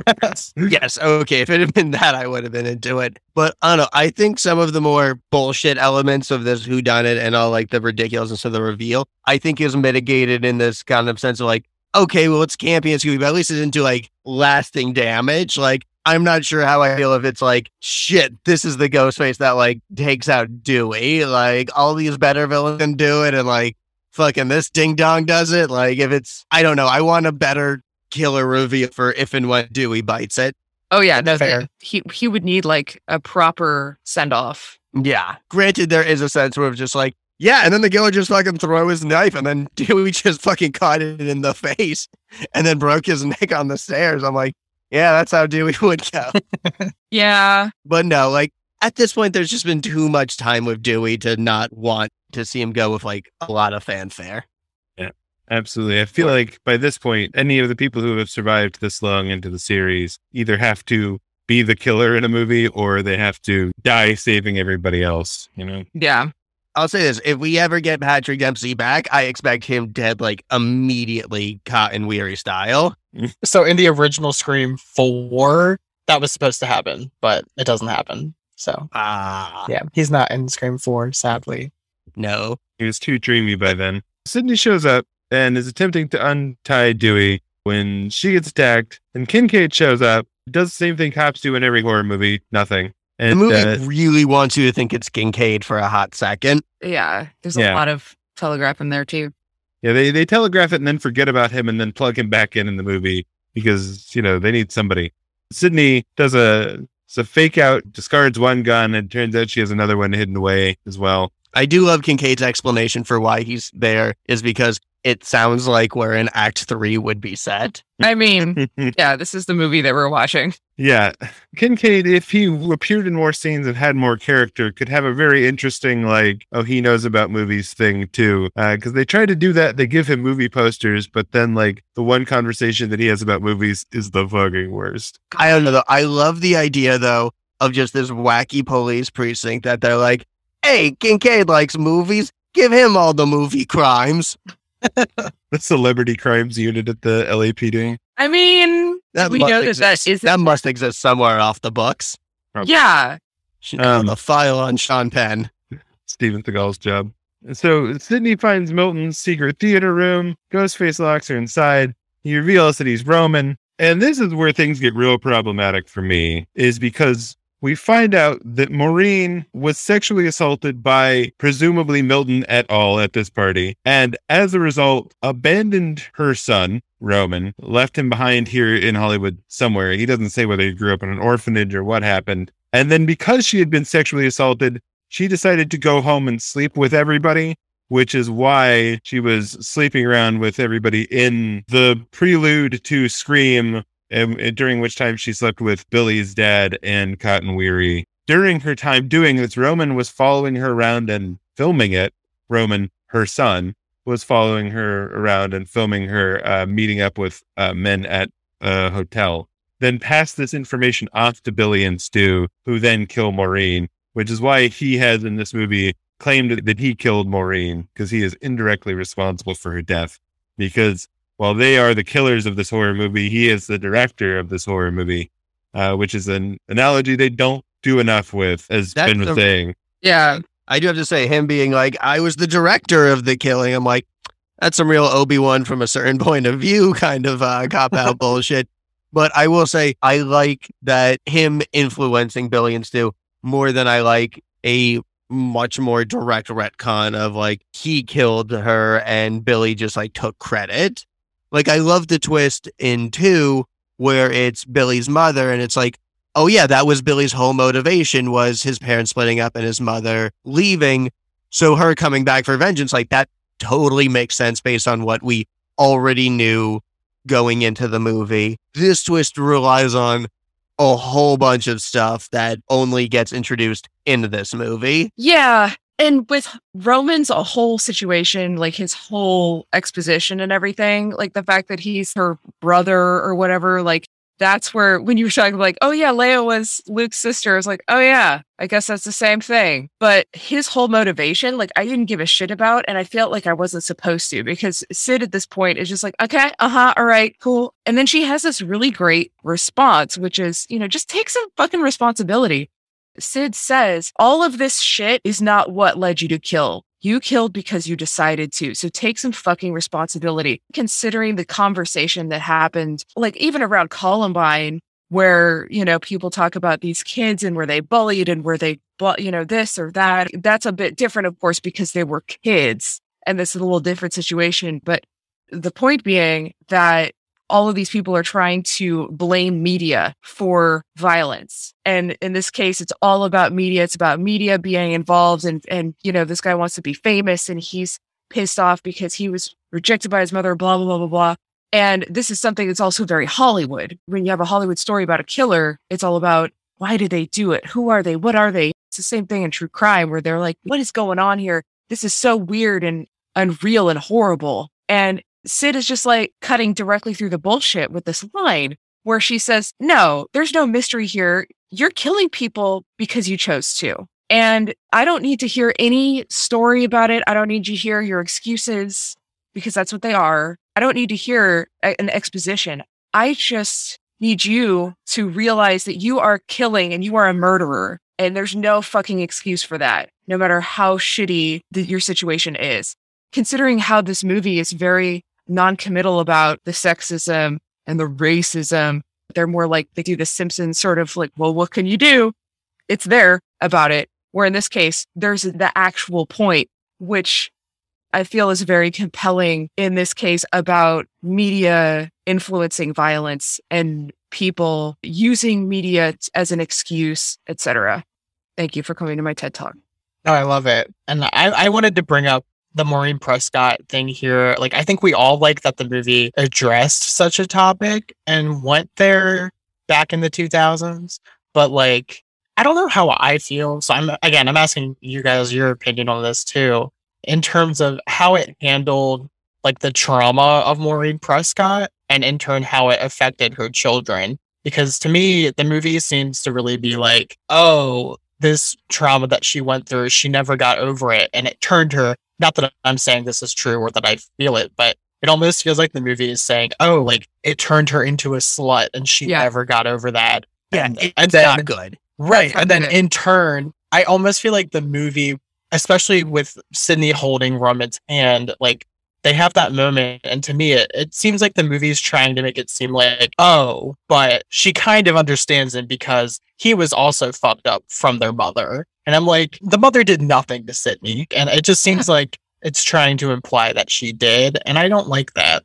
When we first got with Maureen Prescott, she's just like a woman who cheated. And this time I was like, didn't really need to be more than that. But then again, you add the extra trauma backstory on it. And it's like, we talked about how in Titane, it's like, well, the movie doesn't explicitly say that her injury led to her being a serial killer who has sex with cars, but it feels like impossible to escape that interpretation because you don't give us anything else. Yeah. It's kind of similar in this movie but it's almost even more blatant because with Roman, you're directly tying the two together almost. It's like, I was created from this terrible thing that happened to her, and then I revealed to the world this bad thing she was doing. And I don't know, even just that level of connection, I'm like, man, what the fuck are you trying to say here? There's a part of me that I think like it is important that a movie address this kind of thing, right? Maybe not this movie, especially because it is easily the campiest of these movies. It is over the top. I mean, Jay and Silent Bob appear in this movie. Having this movie delivering an important message about sexual assault and people being taken advantage of by Hollywood doesn't seem like the best line to draw, especially when you start talking about like, oh yeah, the reason that Maureen slept around with these other characters before Scream 1 is because she was sexually assaulted here. It gets really yucky, especially once you start describing blame to her. It's never something that's directly disputed by Sidney either. And also, to some extent, this movie suffers from the problem that I have with every story about Thomas and Martha Wayne or Peter Parker's parents. It's like, I don't care. I don't care about their parents. I want a story about this character. And like, what's important about them is that they took what they had and built themselves into this thing, Batman or Spider-Man or whatever. It's much better if Spider-Man's parents are just people. Like, they're just people. And, they were just doing their thing. And then he is just a guy who gets bit by a spider and then gets powers and does extraordinary things. In this case, like, it doesn't add anything to Sidney's character to give her mother, who is already dead at the beginning of the first movie, a tragic backstory in the middle of this otherwise goofy movie. Easily the goofiest of these movies. Yeah. Again, that it's literally a movie produced by Harvey Weinstein is just... I can appreciate what the movie was trying to do and being like, oh, her mother never got over her trauma. So we're going to make Sidney's journey about getting over her personal trauma by the end of the film. I get that. I appreciate it. But when you look at Sidney's mother as a character, which again, it's so weird because she's not even in these movies. Her agency was taken away. Even before the first film, she was murdered. We find out she was sleeping around. And like, to me, that makes her interesting because she's not perfect. Before this movie, the only thing we really knew about her was like, okay, so she was sleeping with other people outside of her marriage. That's the one thing that she had agency over, it seemed like. Yeah. And this movie took that away from her as well and was like, no, she was only doing that because she was fucked up by men in her youth. And it's like, okay, I guess she's just not a character. She's just a plot device. That's a fantastic point about her sexuality, that she can't just be a promiscuous woman who is just trying to, Let Maureen be a slut 2022, please. Yeah. You're so right about it, taking away her Maureen be a slut. Yeah. In a positive way. I endorse being a slut. Be a slut, just communicate about it. Make sure everyone's on board. That's it. Yeah. Consensual sluttiness 2022. All right. So we get our big final confrontation. Let's wrap up this fun little recap we've had. Yeah. So instead of this, we have Jake from Scandal and fucking Felicity. Well, good old Noel Crane from Felicity is the bad I guy. recognized him as fucking Elliot's temporary love interest from Scrubs. Yeah, he's a great temporary love interest, Scott. Whatever gets you work in Hollywood, it's a cutthroat business. He brings out Milton. Sidney calls him on his bullshit. They have some fighting. The other two main characters try very hard to get into this room and are very bad at it. Cop man shows up and does what horror movie cops always do and fails to do anything except maybe distract the killer for a moment. Sidney stabs Ruben with an ice pick, which apparently Neve Campbell missed the pad she was supposed to hit him with and actually managed to stab this poor man. Oh, nice. Scott Foley's reaction is authentic. Oh, poor Scott Foley. Yeah, there's a series of turnabouts in which eventually she ends up taking him down, and then he gets back up and has to be shot several times in his bulletproof vest before they finally shoot him in the head. We also get Sidney having the turnabout of getting shot. She gets shot and it gets caught by her bulletproof vest. And when somebody gets shot at point blank range in a bulletproof vest, they don't just get back up. Also, bulletproof vests work, the way they work in the Scream universe is that they make you completely immune from an infinite amount of bullets that are fired at the vest. I mean, yes. They have magical voice boxes and teleporting scream guys. Okay, but still, the bulletproof vests are just remember, they're bulky. Yeah, she stole hers from the actual police department. It is the relative size of a traffic vest. And yeah, they just stop bullets dead. They don't actually affect you at all when you get shot at point blank range. I read an interview with Scott Foley where he said he was not told that he was going to be the killer until 2 weeks into production. I mean, they got to keep everyone on their toes, right? I mean, all these scripts are leaking to the internet on fax machines. Ben and TJ, I know you guys are younger than Emily and I. I don't know, Emily, do you remember the ain't it cool news days of the internet where scripts leaking to the internet was a big thing people were worried about? Oh, yeah. Well, I remember the script to Generations was leaked. And so there was a big thing about that. And I remember my friends and I were talking about it because my friend had gone on because she had Netscape. And then she's like, I just need to tell you. I just need to tell you. And we had a very sentimental conversation about data for the Generation script. And after that, I was like, the internet, eh? And I do remember that. Yeah, it's a prevalent both in and around this movie that people are very worried about scripts getting leaked, and there's several versions of scripts and things like that. Nowadays, everyone knows that the best way to keep things from leaking is just don't tell Tom Holland and you'll be fine. What Tom Holland is the internet of the 2020s. So Dewey proposes to Gale in the only way that you could really propose to Gale, with a copy of her own book, which he has hollowed out and put the ring inside of. I thought you hated my book. Yeah, that's why I defaced it to ask you to marry me. They both accept the fact that this will probably end horribly, but decide to get married anyway. And they move out to the country with Sydney, and I guess Kincaid, who's there too.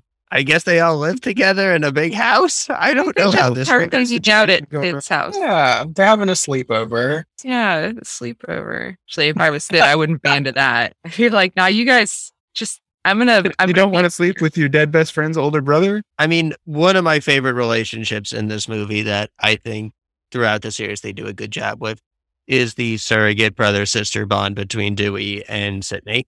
Yeah. Sydney's outfit in this scene, by the way, is fucking fly. That outfit is so cute on her. Also, I'm glad the dog's okay. She's going for jogs in the countryside with her dog and just leaving fences open and leaving doors open. I guess she's just not into keeping her house air conditioned. It's not just that she's not locking everything. She's just fucking leaving doors open behind her. Probably off the grid, going fully solar. In that place, there's probably snakes coming into that house behind her. She's gonna walk. I feel like the movie is just very heavily this is a metaphor. Did you get this as a metaphor? She's leaving the door open. I was like, I got it. Thank you. Movie was so proud of itself. The movie is about this far from the police officer coming up and walking into the door and then back out and then back in and then back out. So that's the end of the movie. It's over. And then we get a re-recording of Red Right Hand over the credits. And then Creed. And Brett, Brett cackled at my bitter beer face at Creed. All right, yo. So is Scream 3 feminist? You tried. I think you have the positive of you once again have a very wide variety of fun, entertaining, well-written women characters. Sydney is still the best final girl in the business. Gale is still very much Courtney Cox being a force of nature. We talked a lot about every moment of Parker Posey is solid gold. At the same time, you do also have everything we talked about with Weinstein and taking away Maureen's agency. And yeah, the movie tries, but it's a few steps forward and too many steps back. I totally agree, because as cool as Sydney and Gale and all these characters are, and Sydney's the whole speech about responsibility and their agency and everything, the slut shaming and the very, very half-assed attempt at addressing the abuse going on in Hollywood. Because at the time, I'm pretty sure that the context of that was these girls are privileged because they can sleep with execs and get jobs that way. everybody's sleeping with somebody to have gotten this job on Stab. But then we move on to this like much more serious context of abuse. Yeah. So there's no real clear message there. And it's, like Ben said, it takes a few steps forward, but its missteps are fatal to the conveyance of that message if they were trying to make one. And I mean, just to kind of curtail this into the next point, it does have a nice wide variety of white women, this movie. There are no women of color in this movie. There's one black guy who they really make a point of murdering in just the most horrible and gruesome way of anybody in this movie, despite the fact that he seems generally like a nice guy. Yeah. This is definitely a step back from Scream 2. Yes. For sure. Yeah. I don't feel like there's a whole bunch to say about class in this movie. Everybody is sort of remarkably the same class. There's not even the striations I feel like there should be in a group like what we see from this, but they're having fun like with the whole like LA glitz and glamour and hypocrisy of it, but like, you know, we're not talking BoJack Horseman exploration of Hollywood here. Like there's fun campy meta bits, but you're seeing a more shallow exploration of a city you've probably seen better explored in a lot of other things. Yeah. Speaking of class, like we know Sydney hates the Stab movies, but do you think her little secluded house is funded by the Stab income? Because I don't think she's earning that house on her crisis hotline salary. Oh, absolutely not. She may hate on those movies, but I think she's cashing those checks. And you know what? Good for her. Fuck it. Oh, yeah. Get your money, girl. Absolutely. Yeah. Hell yeah. Get paid. If they're going to exploit you and you have no say, at least get the money from it. What about all the queer representation in this movie, guys? I mean, Jennifer's really into getting inside Gail's head. Yeah. And new Sid, Angelina is very obsessed with Sydney. I mean, there's some stuff there that could get. There's straws that we can reach for, but that's about it. Yeah, it's nowhere near as gay as our two boys from the original film. No. I think probably least gay of the three. I don't know. Yeah. I mean, yeah. The second one at least had like a don't ask, don't tell joke. And some security guard, my bodyguard could be gay. But like this had nothing. This is a pretty straight movie. I feel the distinct lack of Kevin Williamson in this aspect. I feel like. Yeah. It feels like a Scream movie is not a Scream movie without Kevin Williamson. And guys, I feel like we've kind of talked to death the mental illness, mental health part of this because it's bad. Yeah. Their portrayal of PTSD and what it does or doesn't mean is not good. It's no good. This movie could have something interesting to say about that stuff, but it should not be in the same movie as Jay and Silent Bob. I mean, Dogma tried, but Jay and Silent Bob are not really suited to discuss feminism or pretty much anything other than weed. I mean, they managed to talk about religion, but drinking beers, smoking patties. smoking baddies, smoking blunts. Who's supposed to blunts? They smoke the blunts. Smoking blunts and rolling. So, not Jay and Silent Bob, but Scream 3. Do we think it was worth seeing? Do we recommend people check it out? Like I said, it's Scream movies are pizza. Even the bad ones are good. If you like Scream, I would say the familiarity of Dewey and Gale, I think is a big carrier for this movie. So if you like that, you know. Yeah. I mean, I'm going to go with Ben. I mean, this is the bell peppers and anchovies of pizza, but it's still pizza. You can pick off the anchovies. I do want to write like an essay about this movie because there's so many things that it accidentally does that are kind of brilliant. But you wanted to write a Fix-It fanfic. I mean, I could also do that. It would just be like a couple things like get rid of all of this. Right. And then, have Angelina be the killer and then it's fixed. I think it is brilliant. It's just also messy, which the other films aren't. So it, has that problem. But I think there's brilliance in it. Yeah. Yeah. Well, that's one of the reasons I would want to write about it because I'm like, there's some shit here that connects. Right. Do it. I will read whatever you write. Scream 3 is the Alien 3 of Screams. Yeah. All right. Well, with that in mind, what would you recommend people check out? I haven't seen it yet, but I hear really good things about the Chucky TV series. And it's so good. So it looks like it combines the levels of horror and camp that this movie's got going on. So again, on TJ's recommendation, I'm going to recommend the Chucky TV show. If you like Parker Posey, And if you like movies that are about media and that are meta, if you like movies that kind of call out the bullshit in media, and in this case, the music industry, Josie and the Pussycats is a bonkers movie that's actually really funny. It's not at all horror unless you consider the existential horror of the music industry, especially in the early 2000s. Parker Posey is kind of the same character, except she's like a supervillain in this movie, which is fucking fantastic. And Alan Cummings is in it, and a bunch of other people whose names I can't remember, whose names I should remember because we've talked about them before. But yeah, Josie and the Pussycats, I think actually would be a really great chaser for this movie. Yeah, so every time I come on this show, I always stress about what I'm going to recommend at the end. And I was really struggling ahead of time for this one. But as we were talking and just thinking, like, what's something that kind of deals with theatricality and feminism and mental health issues, and I have to bring up Black Swan. I've only seen it a few times, a long time ago, but I remember really liking it. And it has Natalie Portman, so... Oh, we did an episode on that one where we did you? I totally missed that one. Yeah. I have to rewatch it and listen. I mean, there is feminism in there. There's some things here and there, but it's definitely gay shit. Okay, so I don't have a real recommendation that's Scream adjacent, but I recently had one of those moments where I was going through HBO Max and just looking at stuff and tried out something that turned out to be just a fantastic show. It is short. It's 9 episodes. It's just the first season of it so far. It's a Canadian series called Sort of, SORT space OF.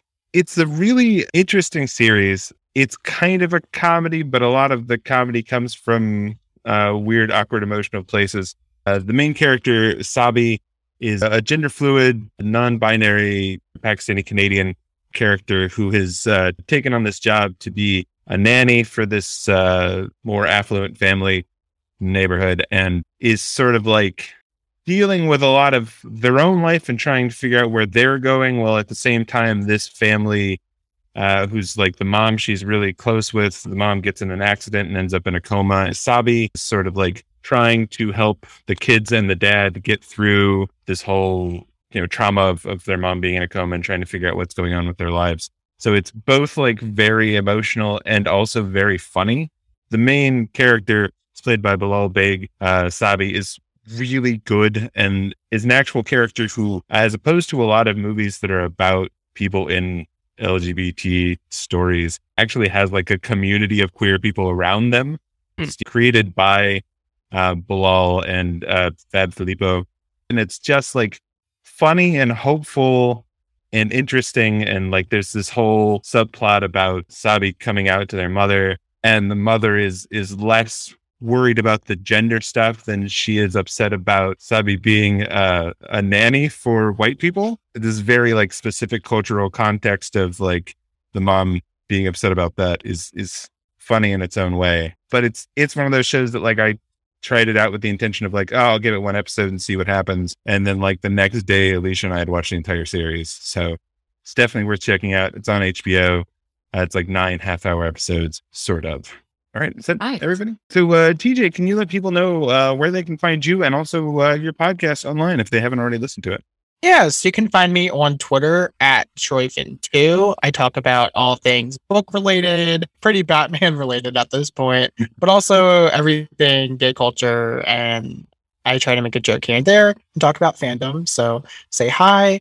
And of course, my Batman podcast, Gotham Outsiders, the Batman Book Club, you can find on Twitter at Gotham Outsiders. And you'll hear a friend of this pod, Chris, who is my co-host, where we talk about Batman and just make it a lot gayer, as we do with everything. Flex. And as for the rest of us, you can find Emily at Megamoth on Twitter and at Mega_Moth on Instagram and at Megamoth.net. Ben is on Twitter at Ben the Con and on their website at BenConComics.com, where you can pick up all of their books, including the brand new Immortals Phoenix Rising graphic novel from Great Beginnings and the GLAAD Award nominated Renegade Rule graphic novel. And finally, for me, you can find me on Twitter and Instagram at JRome58. That's JROME58. And my website is jeremywhitley.com, where you can check out everything that I write And of course, the podcast is on Patreon at Progressively Horrified, on our website at progressivelyhorrified.transistor.fm, and on Twitter at Prog Horror Pod, where we would love to hear from you. Come comment, tell us what you think of the podcast, what you think of the movies. Give us recommendations if there's things you want us to check out. Speaking of loving to hear from you, we would love it if wherever you're listening to this, you review the podcast. 5-star reviews help us reach more listeners, help us get recommended to more people. And thank you so much again for TJ for joining us. Someday we're going to get all of these Scream movies. We're going to get them knocked out. Oh, well, thank you for having me as always. And I am so ready to talk about Scream 4 with you all sooner than later. Oh, yeah. We'll get there. We got to do it soon because we got to have you on for all of the Screams. I think you all will love it. Yeah, I'm excited to see 4 and 5 now that 5 is Paramount keeps trying to tell me to watch it. So it's good. If you like 4, I think you will like 5. I can speak to 4 being good. Ooh, okay. Ooh. Thank you as always to Emily and Ben for joining me, and thank you all of you for listening. And until next time, stay horrified. Progressively Horrified is created by Jeremy Whitley and produced by me, Alicia Whitley. This episode features Jeremy, Ben, Emily, and special guest TJ Fennessy. All opinions expressed by the commentators are solely their own and do not represent the intent or opinion of the filmmakers, nor do they represent the employers, institutions, or publishers of the commentators. Our theme music is Epic Darkness by Mario Cole 06 and was provided royalty-free from Pixabay. Thanks for listening.